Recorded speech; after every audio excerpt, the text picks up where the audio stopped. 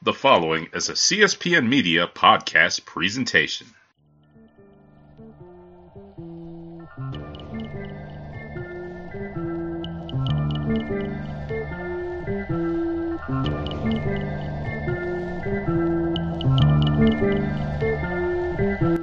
Hello, everybody, and welcome to Beer It Is.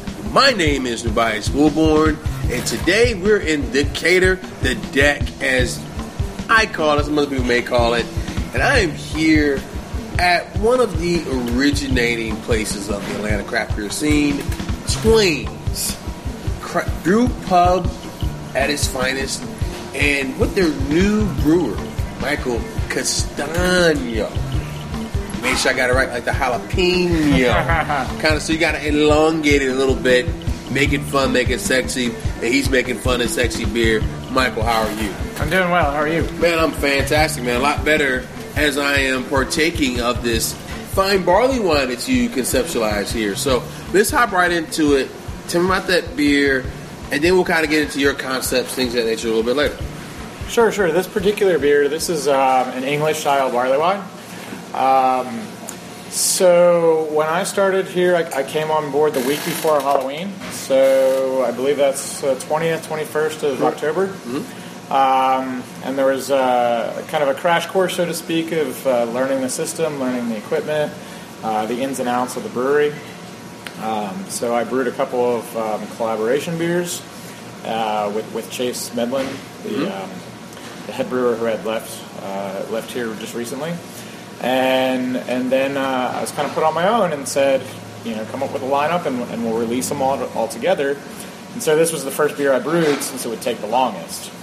But I chose an English barley wine because it ages much faster and is ready to drink much sooner than, say, an American barley wine, which can tend to be aggressively hopped. And so if you've ever had some of the American barley wines when they're first released, they can be very harsh at times, or almost borderline unpalatable. You let them lay down for a little bit. And you sit on it for 6 months, it starts smoothing out, and then a year is when you start saying, oh, I can really enjoy this. Right. But 2 to 3 years is really when you're in your money zone of this beer is like at its prime. Mm-hmm. And obviously I can't do that here with an American barley wine. We would be sitting on the beer way too long. Right. Not enough bright sun up for a minute. So, we'll talk about your system. Naturally, an English barley wine, about 3 to 4 weeks would put you right in that prime zone, and that's where we're at now. So it's got some caramel flavors. It's got a little bit of a fruity ester note from the English ale yeast. Some biscuit malt. It comes in at a lower alcohol percentage. Mm-hmm. For the range of barley wines, it's almost 9%. And so English barley wines can get all the way up to 12%. Oh, yeah. They go pretty big.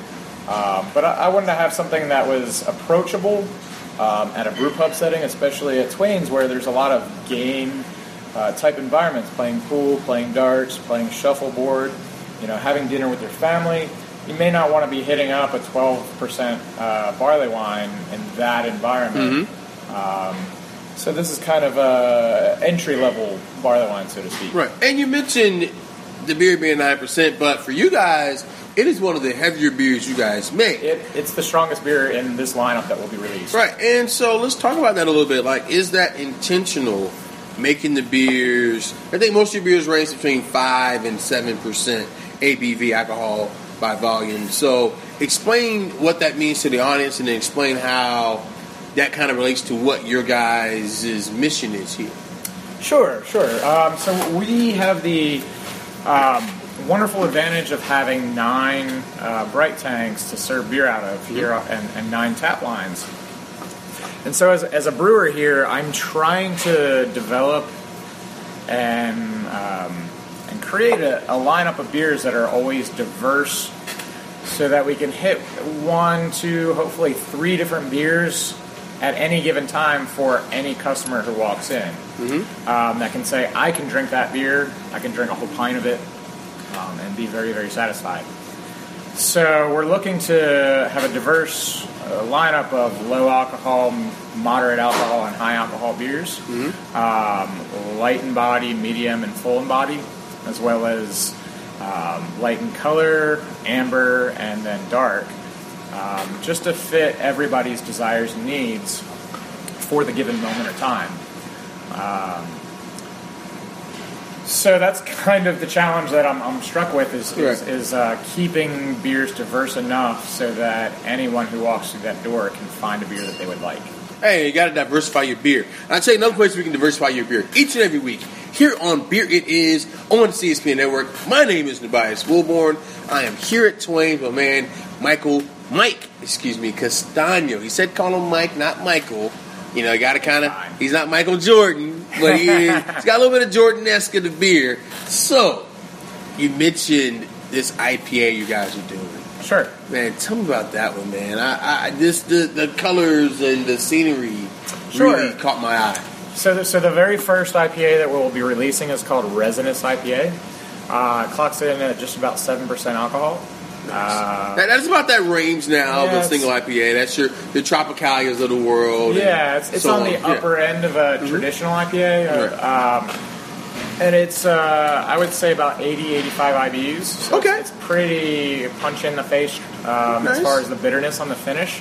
But fortunately, it's a very West Coasty, specifically Northern California, West Coast traditional IPA. Right. Brewed with a lot of the standard hops that portray resiny, piney, a little bit of grapefruit to balance all that out, and then there's some rich pungent hops like Columbus that follow through. It's hopefully to create a very diverse hop profile in your mouth.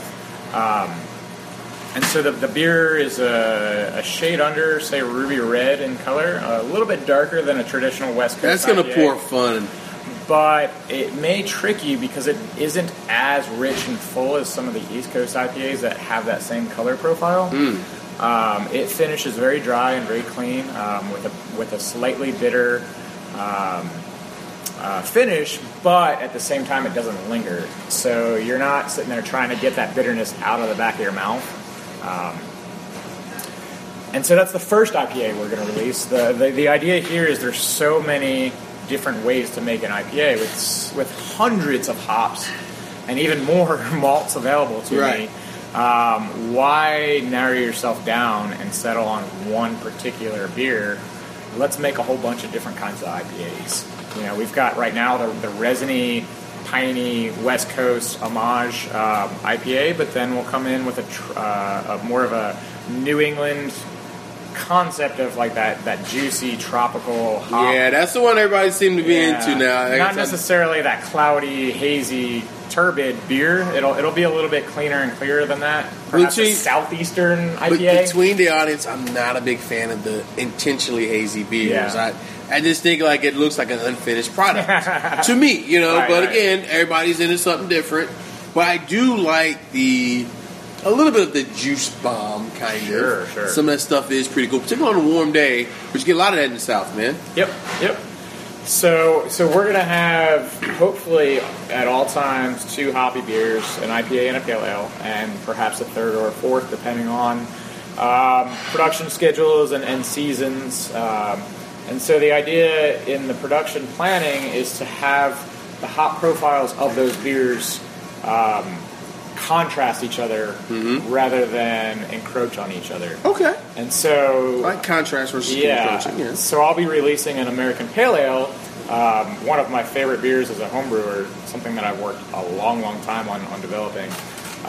That'll have more of that tropical, juicy hop aroma, a lot of mango and pineapple and tangerine. With a little bit of grapefruit underneath, and a nice supporting malt character. It's a very drinkable beer. One of the favorites of mine. And so that's why I came out with a resiny IPA, is so that you can contradict or contrast those hop flavors. And you gotta try more than one, right? You can have one, and you want to maybe get a little something soft. You could do that, or you want to have the bitterness, so you can do bitter first, sweet later. I guess you know which way you want to go, right? Yeah, I just didn't want to have a situation where someone said, "Oh, this pale ale is just a diluted version of the IPA." They have their own identity, and they're unique amongst themselves. And that's important to be unique. And I'll tell you where another place where is unique.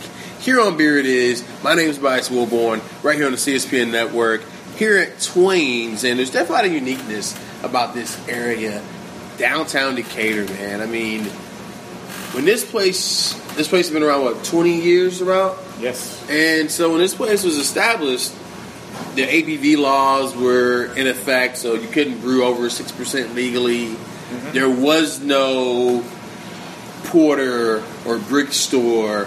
They weren't around yet. Now when you go down the street to the left of here, there's 3 breweries within 2 miles. Sure. You got Blue Tart that you run into first. You got Wild Heaven, and you got 3 taverns, all back to back. What's it been like seeing this area kind of grow and being in this area now? Yeah, I've lived here in this area since 2007, and there's a reason why I chose it to live in this area is because it is the forefront of the craft beer scene in Atlanta. Obviously, there's a lot of neighborhoods who have come up and also do that very well at this moment. You know, there's downtown, there's Little Five Points, right. There's a number of other areas. You got Kennesaw, you got the crazy Sure. Scott Hedin up there, and Sure. and the Nets there's a place to go. So yeah, but this has always been an area close to me in my heart that just always embraced the new, the interesting, the great beers of the world. And so I'm very fortunate to have a place to brew beer here in this town, alongside those breweries that you mentioned earlier. And we have the fortunate opportunity to pair our beer with food, very, very excellent food, made by Savannah here. And hopefully we can help transcend your experience, pairing wonderful beer with wonderful food, and making them work together. and so let's get into that a little bit, man. Like, what? Okay, like say if I'm drinking an imperial stout, or better, it's going imperial. You guys have a stout on now that Sure. I really enjoyed. Yep. Tell me about that beer, and then tell me what would you pair with that? Sure. So right now the stout we're pouring is an oatmeal stout. It's called Changing the Guard. Right. It was a collaboration between Chase and I. Shout out to Chase. Yeah. So good luck it's to him in his future endeavors and everything. absolutely. And so that's a beer that has a nice creamy mouthfeel. It's a little bit fuller in body, and it has a slightly sweet finish from some of the caramel malts that we use. Oh yeah. But at the same time, it's very drinkable. It's about 6.5, right? I think it's 6.1. 6.1, okay, yeah. It's in that ballpark Yes. of approachable beers. Yeah. Nothing too big and nothing too strong. And so that beer has a light amount of roast. So what you would want to do, in my personal perspective, is you take that body and how do you apply that to a food? So for me personally, it pairs really nicely with spicy food because that richness and the creaminess of the beer helps cut through the capsaicin of that spicy food. Say for example, buffalo wings, and so that it refreshes your palate, so that neither are weighed down your tongue over time. If you have too much spicy food, you just can't taste anything anymore. Right. Yeah. And if you have too much heavy, rich beer, you also can't taste anything anymore, and you're just kind of like dulled. And so each one helps refresh your palate over and over again. So that's personally what I would like with it. So it kind of acts like a palate cleanser almost to an extent. But some people like to amplify certain flavors, and so pairing something that you may pick out in the beer with a food that also has that flavor. So you could take the chocolatey notes and the roasty notes and say pair it with a chocolate dessert, the Bouchon that we have. Ooh, that sounds smooth, yeah. And those flavors would all play together very nicely and perhaps amplify as opposed to neutralize certain flavors in your mouth. Nice. And go ahead. I'm sorry, I didn't mean to cut you off. Oh, it's kind of one of those books as a kid. It's choose your own adventure. If you want to pursue this concept, pair it with a certain food, and if you want to do something totally different, it works very well that way. And speaking of choose your own adventure, man, you have an interesting background. Sure. Jersey boy. Yeah. I had to get that in, right? I mean, So, how did growing up in Jersey, I guess, paint your beer drinking background, or did it have an effect? Not at that moment. Growing up in so I'm from South Philadelphia, or South Jersey, right outside of Philadelphia. Right. My parents grew up there. I went to high school in Philadelphia, so there's a A lot little bit of crossover there. Yeah, there's a little bit of that trans Delaware River concept that splits New Jersey and Philadelphia. But Splits it and brings it together, too, yeah. Absolutely, yeah, sure. Water bagels and, And so pretzels and... there's a big love of Yuengling there, which Of was course. one of the first local, depends on who you're talking to, but it can be defined as craft beer. But it was a local beer. At one point it was craft, yeah. Yeah, if you're just talking the Brewers Association and definitions of volume, they still fit in the craft beer. Perhaps there are other ways to define craft beer that they may not fit into. But we won't get into those semantics. That's not my call. Yeah, we won't get into those semantics. I love Yuengling. There was Rolling Rock from that area as well. Oh, Rolling Rocks, yeah. So there was always this concept of local beer. But then I went off to college, Furman University in Greenville, and that's kind of where I started experiencing the local beers of that area. So you were drinking Thomas Creek then, right? Yeah, Thomas What Creek. years were you at Furman? I'm sorry? What years were you at Furman? So I was there from 1999 until 2004. Oh, yeah, you were definitely drinking some Thomas Creek. They were the big... I think they were like the only ones, right? In South Carolina, there was a small little brew pub called Blue Ridge. Yeah. There, and then there's a number of North Carolina breweries that were distributing to that area. All that stuff out of Asheville then, yeah. And that was kind of like... Salem, although pretty much the Western Carolina. Maybe like a little bit of Greensboro, North Carolina. Sure. Because Charlotte has a scene now, but it didn't then in 99 through 04. At least not a big scene. There weren't many beer scenes other than Colorado, California, and then Asheville. Asheville, yeah. And Vermont and a handful of other places. So were you drinking a lot of Asheville beer? Absolutely. Oh, yeah. It opened my eye to a handful of different, Highland Gaelic Ale. Oh, yeah. Catawba. Were you drinking like the French Broad? And Yeah. Mm-hmm. So there was a number of beers that you just start discovering this eye-opening experience of how many different flavors and profiles there are. So when I moved back up to Philadelphia, I discovered, Victory, and Dogfish Head, Trobes, and a number of wonderful breweries in that area. Dude, I would fight somebody to get me a Trobes Christmas Ale, man. I still, the Bad Elf? yes, Is that? Yes, it was bad. I still like that beer. Yeah, man. It's a really good one. It's a great one. Fun to drink. And same thing with Victory. It's interesting because, like, a lot of people listen to the show. So I have an interesting mix of audience. I have a percentage of, I'll say, connoisseurs. Sure. Maybe nerds, geeks, whatever you want to call them. Then I have like a lot of the newbies. So it's like a mix, a nice little mix of people learning beer. That's why I try to ask, hey, will you explain what this means? Because some of my audience are brewers, whether it be commercial brewers or home brewers. Some are like, it's my first time drinking a craft beer.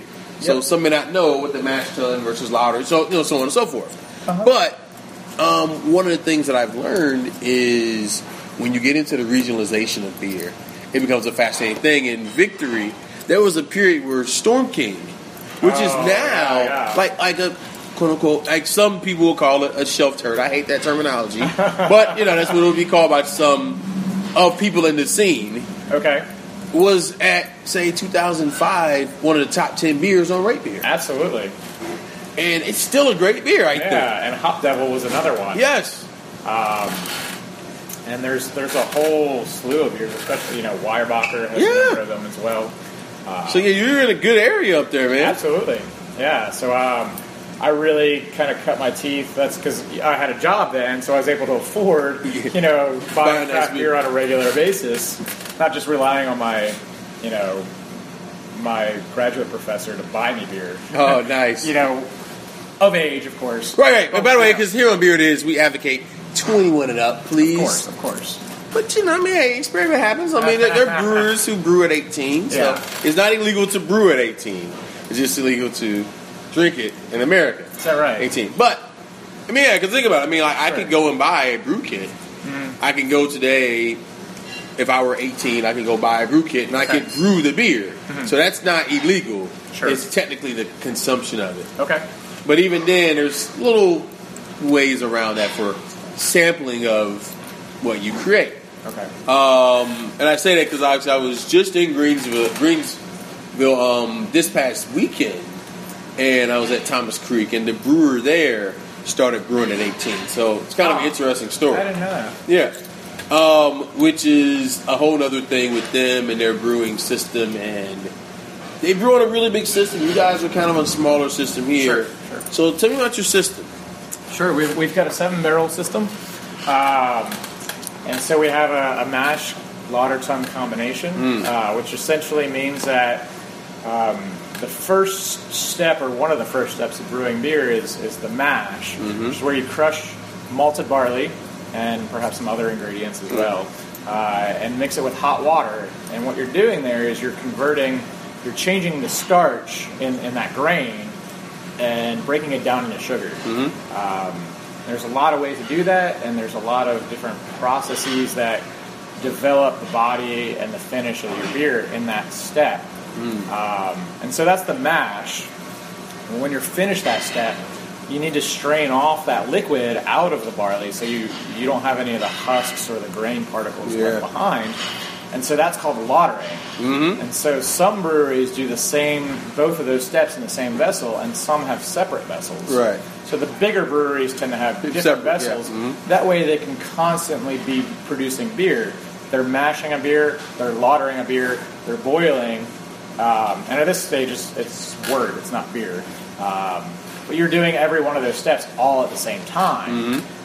Here we only produce one product in a day, so using the same vessel to do both doesn't limit our production scale. Nice. So how often are you brewing here, man? I'm sorry? How often do you brew here? What are your brew days like? It varies. Depends on the demand and how quickly beers are moving, but anywhere between 2 to 4 times a week. That's a grind. It's fun. Coming from the chemistry background, I love developing. Sorry. Are you? Yeah, go ahead. So coming from the chemistry background, my job was always to work on developing processes to improve certain methods, certain recipes for your product, and that's essentially what I'm doing here when I'm brewing. You're making the beer. It's a very intimate process. And so it's a lot of fun for me. It's the cleaning that's not the fun part. Yeah, the cleaning days or the cleaning times. Everyone thinks brewing is a very fun thing to do, but at the same time, as much fun as you have to spend twice as much cleaning. Because, you can't brew. It's not like, I tell people, like, with bourbon, you ever been to, like, a bourbon distillery and, it's literally just open vat because they're just going to distill it anyway. So it's not necessarily the cleanest environments. Brewers are always really clean. They're supposed to, they're supposed to be. Well, the good ones, I'll say. Yeah, so, the old adage in homebrewing is you can't make good beer without good sanitation, and you can't have good sanitation unless your vessels are clean. Right. So a dirty surface will never be sanitary, and a vessel that's not sanitary will never make good beer.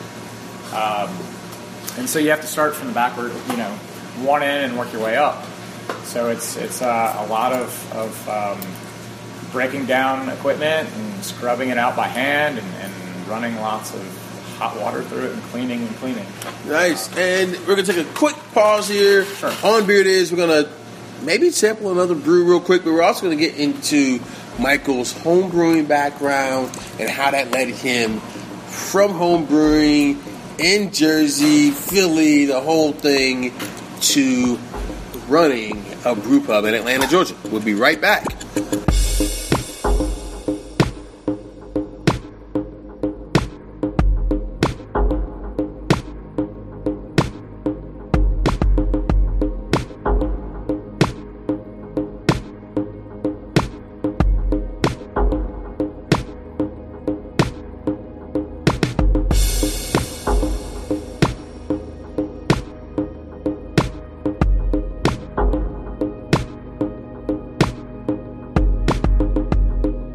Hey everyone, this is Classic of the CSPN. Do you like the podcast that you're hearing so far? Well, you can help us out. Keep our podcast free for you by shopping at Amazon. Visit our website, cspn.us. Then click on the Keep Our Podcast Free link at the top of the page. From there, you can shop for music, books, Blu-rays, DVDs, toys, jewelry, apparel, and much more. All with the discounts, quality, and shipping reputation that Amazon has to offer, and all through the CSPN. So, help us out. Go to cspn.us, click on the Keep Our Podcast Free link, and shop at Amazon through us. Do it today.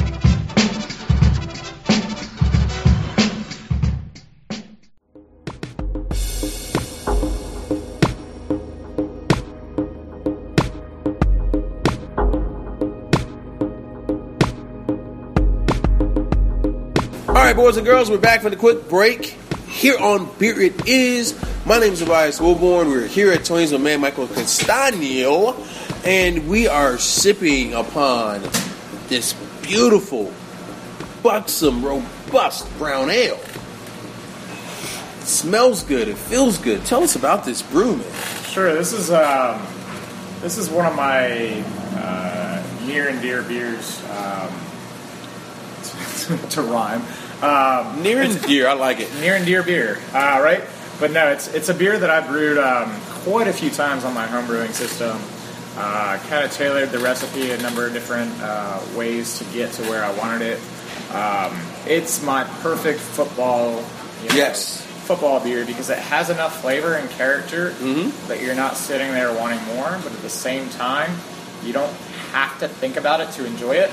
You can kind of just like sip on it while you're watching the play, and it's the right strength where it's not underwhelming, but at the same time you can have a few while you're watching the game and enjoy yourself and not. What's the ABV on this beer? It's this beer is a little stronger than I intended it to be, so it's about 6%, but traditionally it falls in at about 5.3 to 5.5. Okay. So that there was some efficiency things that I worked out in the middle of my production line. Nice. And I started getting better and better extraction rates, which essentially means you get stronger beer. And so I'll be tailoring the beer back a little bit just to make it a little bit more drinkable. But this beer is, as I was saying, I feel like I could drink this outside too. Like I'm at a tailgate. Absolutely. I can sit at a tailgate, hang with the buddies, have a couple. It's a wonderful beer because it tastes great when it's cold, but as it warms, it actually gets better. Yeah. There's a lot of that nuttiness comes out. There's a little bit of a chocolate note, very, very faint. But one interesting flavor that I've been able to pick out of it is almost like the skin of a peanut. Yeah. Like without it being too astringent, just having a little bit of that dry, roasty flavor to it. And there's some bready, biscuity notes to it.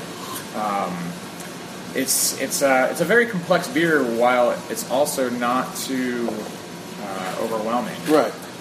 So this is one of my favorites. It doesn't knock somebody out who say is new and they're like, okay, this just goes over my head. Yeah. But somebody who's really into it and has some nuance to their palate can get into this beer too. Sure. So, man, let's talk about palates a little bit, man. Okay. You have an interesting background. As a judge of beer, how'd you get into that, and how does that help you going forward in what you do? So, when I started homebrewing, I had a mentor of mine. His name was Garrett Seaver when I was living in Delaware. And he really, I had a strong interest in homebrewing, and I predominantly only brewed pale ales and IPAs. And I would go to club meetings at my homebrew club, the First State Brewers in Wilmington, Delaware. And I would taste his beers and just be floored at how he created so many different good beers all the time. And it was like you never had a bad beer from him. And so he helped show me his process, and he was an engineer. And so he kind of helped me apply the chemistry and the engineering to brewing, because that's essentially what it is. It's just you're engineering the product in the sense that you're calculating out your heat and your and transfer ratios. And I'm not going to bore you with the rest of that. That's fine. But and that helps you fine-tune your process so that all you have to do is evaluate the recipe. Because if you think about it, if you are constantly variable, you can't reproduce the same thing over and over again. It's like making a cake. You can't tell, is the recipe good or is my process bad? And so once you get your process down, you can start evaluating your recipe and tweaking it to your flavor. Well, anyway, he recommended that I enter one of my beers into a competition, which I had never done before, and surely enough, it did really well. It ended up taking first place in the double IPA category. And I was like, wow, maybe I'm really onto something here. Started doing some more competitions, getting really interested in it, getting valuable feedback on how my beers were, and just kind of really opened my eye to the flavors that people were able to pick out in the beer that I couldn't personally taste. And so I decided that to get to the next level where I'm constantly producing high-level beer, I had to start judging beers so that I knew the flavors I was tasting. And that way you can actually design your recipes a lot better, because if you know in your head what you want the beer to taste like, well, now you kind of know how to do that once you start judging beer. So I started that back in 2009 with the help of Phil Farrell, one of the biggest judges in the entire country as far as reputation and skill set and experience. And so he puts on judging exams here in Atlanta twice a year. So I took that exam and started judging a lot, traveling around the Southeast and just gaining as much experience as I can and trying to move up through the ranks. And study. And your palate is a muscle. So you might say, okay, I'm tasting this beer. Somebody's describing it as, pear and bread. And you're like, I don't taste it. It just tastes like beer to me. And that's how I was when I first started. It tastes like beer. It tastes like the style they called it. But I don't taste these particular flavors. I think they're making it up. But as you exercise your palate more and more, you start saying, oh, now I see that pear. I definitely can taste that. Now I see that bread or that toasted note or that bread crust or, roasted coffee. And it really starts, it's a fun exercise to put your mind through. Instead of just drinking a beer and saying, like a litmus test, do I like it or do I not? Well, what do I taste? Right. And how good of an example of that style is this beer? Does this beer represent the English brown ale? Or is it more of an American brown ale? Or is it more of a porter? Or does it not fit any of those? And it's kind of an amalgam of all of them. It's not really a style; it's just a beer. Yeah, and so it's fun to kind of do that in your mind. It just makes the experience that much more interesting. Nice. And so, how can someone get into that and kind of learn and try to?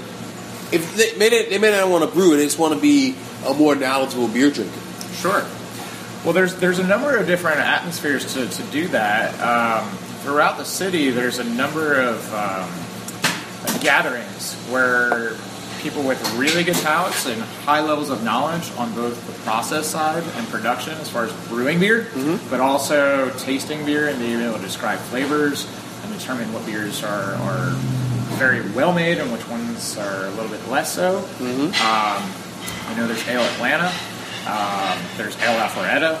There's First Sunday, I think, at the Wrecking Bar. Oh yeah. And then there's I'm sure there's a number of other ones. I unfortunately don't have enough time with the family to get out and do them all. But if there's Beer Talk, there's a number of different forums throughout the city, and then also nationally to get through. There's I think it's shout out to Neil over there at Wrecking Bar, by the way. You mentioned Wrecking Bar. Absolutely. Yeah, good guys. Yeah, they're doing a great job over there. And they kind of are doing exactly what I would like, is to have a very diverse portfolio of interesting beer styles. Yeah, their program is crazy. So would you consider them as, like, not necessarily competition, but somebody you maybe would look to kind of want to try to do, not necessarily what they're doing, but something similar? I think that they have a lot of great ideas that's going on there. I really like the What Age Wednesday concept. I like that they have so many different beers always available. Because I feel like that the brew pub environment is the breeding ground of beer connoisseurs because it allows you to try a half a dozen or a dozen different beer styles, many of which you can't get anywhere else in the country. Right. Because essentially IPAs rule the market so much so everybody's got to brew that one. it's not profitable for like a bar or a brewery to produce, say, some random style like a Roggen beer. Mm-hmm. So a Roggen beer is a dark rye beer made with a Hefeweizen yeast. So it has like a banana and clove aroma. And it's kind of caramelly and chocolatey, but it also has a spiciness from the rye. It's a very unique beer that's almost completely out of existence. But you can get that at a brew pub. You can't get it anywhere else. No. Like you may find some on a shelf for the Belgian. There's one that's out. It's pretty popular. A couple of my friends love it. Comes in a red and white bottle. It'll come to me. What kind of beer? The Ronenbach. There's a Ronenbach that's out. It comes out around Christmas. I don't know. We'll focus back on that later, guys. Because we'll sit here and get caught in thought. Can't think of it. But there's one that's out. Anyway, it'll come to me later, and I'll make sure I let the audience know. But that style, like you said, is just one you don't get. Or even now, we were sipping brown ales, and we were talking about this off air. You just don't see a lot of brown ales in the market consistently. So the fact that you guys have one that's coming is pretty cool, and you guys have a breakfast one that's on tap now. I mean, that wasn't your beer, but it was still one that you guys had. It's an excellent beer. It's a collaboration with Intelligentsia Coffee. It's a cold brewed coffee. It was added to a brown ale. So it's got this really nice, clean coffee flavor. It's not too aggressively roasty. And so it's a very nice, easy drinking beer. Very well done. And I think brown ales, amber ales, anything in that range tends to fall off the radar of many people because they either want pale, hoppy beers or dark, roasty, strong, rich beers. Right. And it kind of just falls that middle child of brewing that tends to get ignored or cast aside all too often. It's a shame, but I have a love for all beer, and so hopefully we will continue. So what's the relationship like? I know it was one with the guild is one thing, but is there like a relationship with the other brew pubs? Like obviously there's Wrecking Bar, there's Slice of Pint, there's Torch Top, places like that. Like Black's Lagers is 5 Seasons. Yep. Like so, is there like a relationship with you guys? Like. Yes, absolutely. So, as a home brewer, I've kind of made some friendships with professional brewers around different brew pubs and professional breweries as well. And so, I'm trying to maintain those relationships and develop them even further. Coming from the science background, there's this concept of free exchange of information. In industry where I was working for 10 of the 15 years I've done research, it's not quite like that. There's a lot of the term IP, intellectual property. Right. You need to hold on to your information and not share it. But I feel like the budding craft beer industry hasn't gotten that far yet, and people are still really welcoming and sharing information, whether it be about a supplier or a piece of equipment and how to operate or maintain it, or recipes or techniques. Sharing beers and evaluating them and giving feedback, in a constructive way. It's a really open and embracing community, and that's one of the things that I love about the brewing industry, especially here in Atlanta. I don't see those people as my competition. I see them as my comrades. Right, and you guys also still carry other breweries and stuff in your place too. So it's not like you just carry your own beer. So absolutely, that's a unique thing what brew pubs have. Yeah, you have to supply beer that the consumer wants, and it would be foolish for me to believe that I can meet everyone's desires and everyone's needs, and that every one of my beers would be perfect. Right. And so if a beer is missing for a particular person, we need to have something to fulfill their desires. So you try to like, and I know your bar manager is a whole different thing, but you try to kind of make it to where, okay, cool, so we have 9 taps. So like you said, we have a couple of hoppy beers, we have a couple pales, we have a couple, different things. So you kind of try to like make your bar program where you may fill the gaps of stuff you don't have. Is that what the goal is? That's part of the concept, is to have, there's always going to be holes in the lineup. Right. And there's always going to be beers that move faster than you can replace them with. Mm-hmm. And so, for example, the IPA will probably be the fastest moving beer in the lineup. Like I said, it's a very resiny, dank almost beer, and so it's nice to have a hoppy beer that kind of fills the other side of that hop profile. Something that has more of a tropical character or more of a grapefruit profile to it. And so having those play off of each other, in my particular lineup that I'm coming out with, we don't have any low alcohol beers, unfortunately. Right. I wanted to do that, but we just didn't have the time to produce. It's kind of contradictory. I didn't have the time to produce it. It's the fastest beer to make. But it takes a long to ferment. I didn't have tank space available to make it in time. So we'll be coming out with some session beers later on. Hopefully something interesting, maybe that people haven't tried before. Maybe some low alcohol Scottish beers. Oh, interesting. Some low alcohol English beers. Okay. Little ESB maybe? Yeah, so I have an ESB. You have an ESB, okay. So maybe like an ordinary bitter or a mild, a session porter, things like that. So there's some fun stuff people can get into. Absolutely. Sip, talk. That's kind of the vibe here at Twain. Just sit back. You're not trying to get people hammered, but you just want to have a good time. Yeah, I mean, if you're here with your buddies and you're playing a couple of rounds of pool and you order a pitcher, you want to be able to do that, maybe get another one and enjoy yourselves without, running into a wall where you're just feeling like I can't enjoy myself anymore. I can go home. Nice. And speaking of running into a wall, one place we won't do that is here on Beer It Is, because we keep it fresh each and every week. Different brewers, different places. Today we're at Twain's in Decatur with man Michael Castagno. And I got a couple more questions for you. So, with you, what has been the greatest lesson you've learned from moving from home brewer to professional brewer? The greatest lesson I've learned is to never take anything for granted. To always think, approach every situation, how do I want to do it? What do I want to happen? And how do I make it happen? Without assuming that any of those things will work on their own. And so, taking that next level step, as a home brewer, I essentially just brewed beers that I wanted to drink. And now I'm brewing beers that other people want to drink. Right.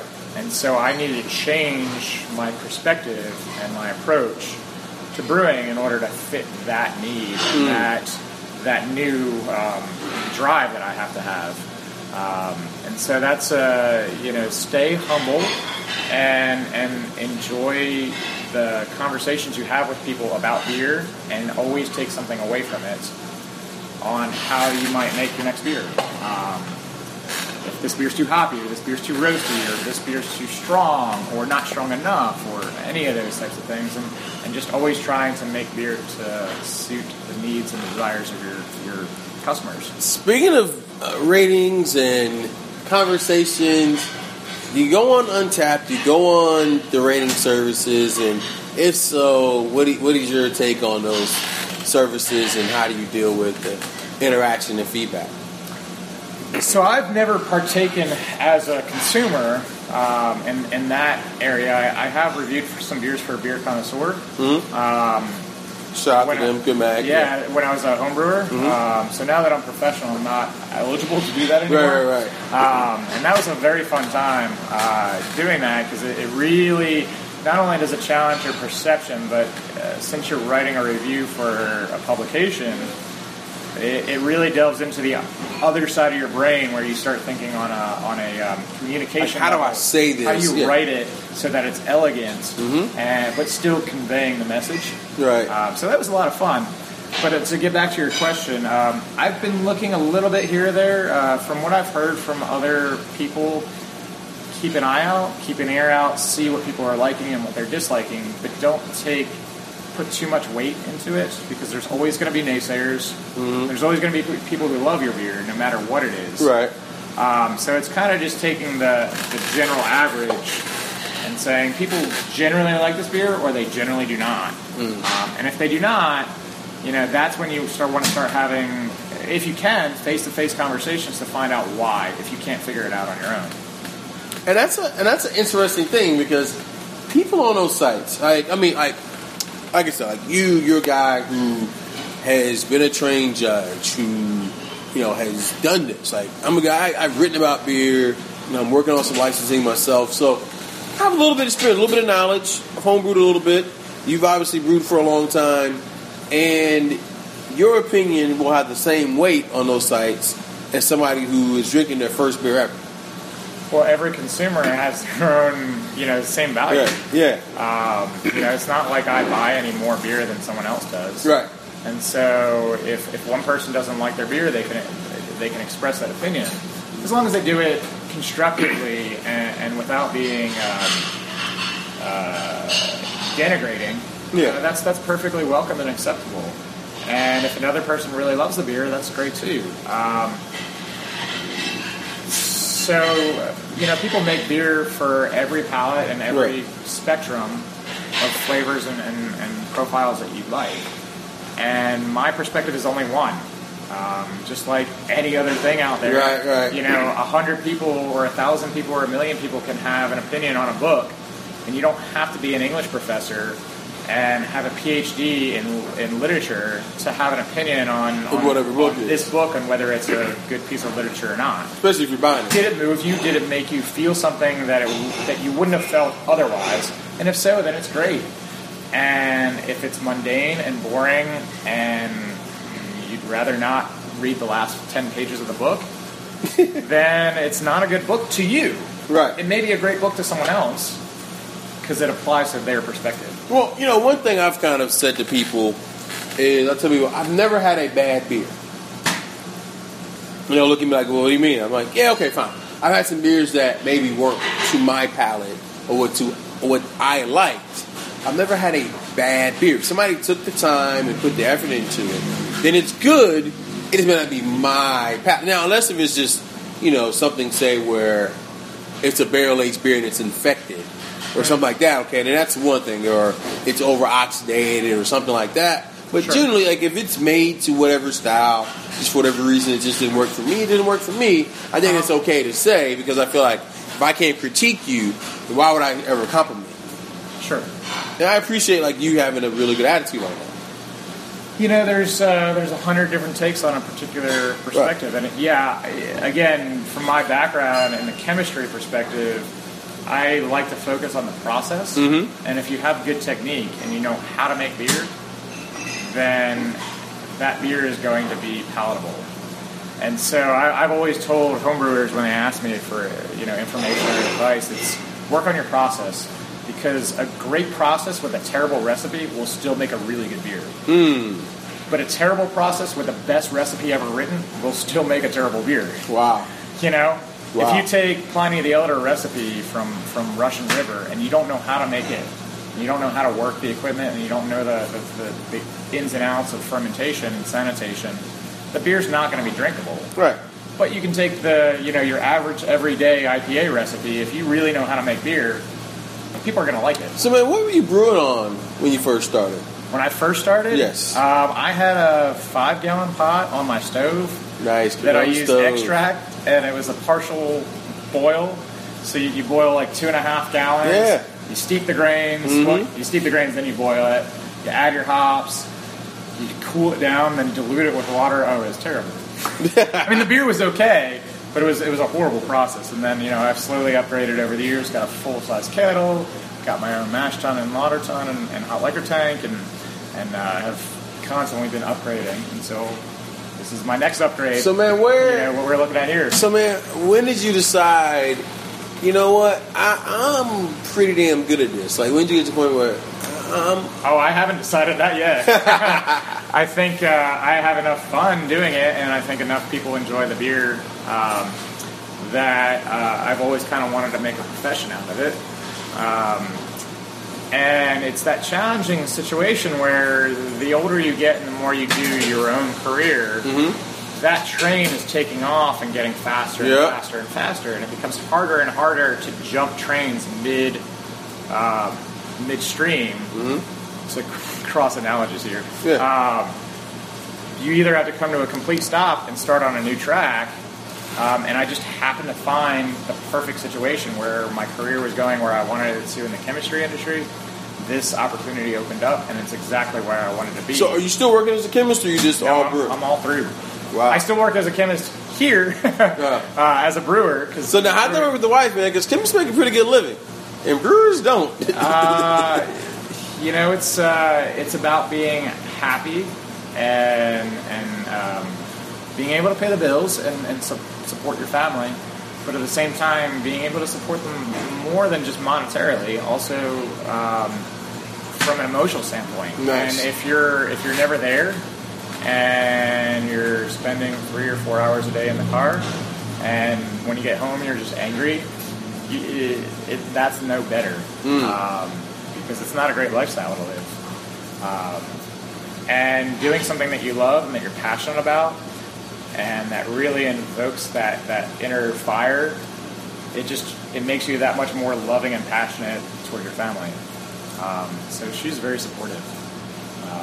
At the moment I'm working a lot, but I think things are going to smooth out once we get our lineup out, and I think she's very happy for me, and we're living a great life. Good, well, you know what I'm saying? Mama ain't happy, ain't nobody happy. So, mama got to be happy. So, you're doing a good job keeping mama happy. So therefore, everything else kind of flows and makes it work. And I tell you what, man, I think you guys have a really great product here. And looking forward to coming back for the big opening. Tell us about that. Tell us how people can get involved with that and what's coming up next. Sure. So, the whole lineup, there's 8 beers. It'll be released on the 28th, this Wednesday. We will have from say, lightest in color and body to darkest and fullest in flavor.